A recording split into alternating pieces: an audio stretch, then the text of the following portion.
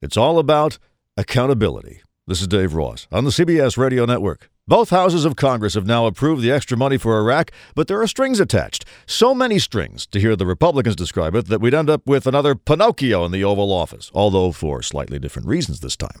But for the Democrats, it's all about accountability. They hammered away at that theme, pointing out the benchmarks in the bill are the president's own benchmarks, and the deadline for certifying progress by the end of September is something General Petraeus himself has mentioned. We're going to make the assessment in early September. That's a commitment that Ambassador Crocker and I have made. All the Democrats are asking for, as Nancy Pelosi never tires of saying, is accountability. What the president doesn't like about the bill is that it has accountability, and the American people are calling for accountability.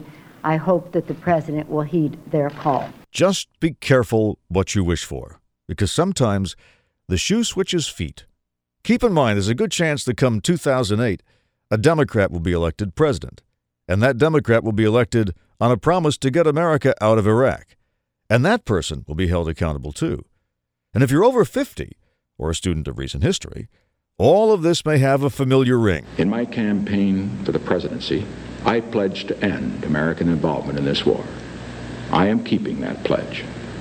And I expect to be held accountable by the American people if I fail. Now this. This is Dave Ross, on the web at daveross.com.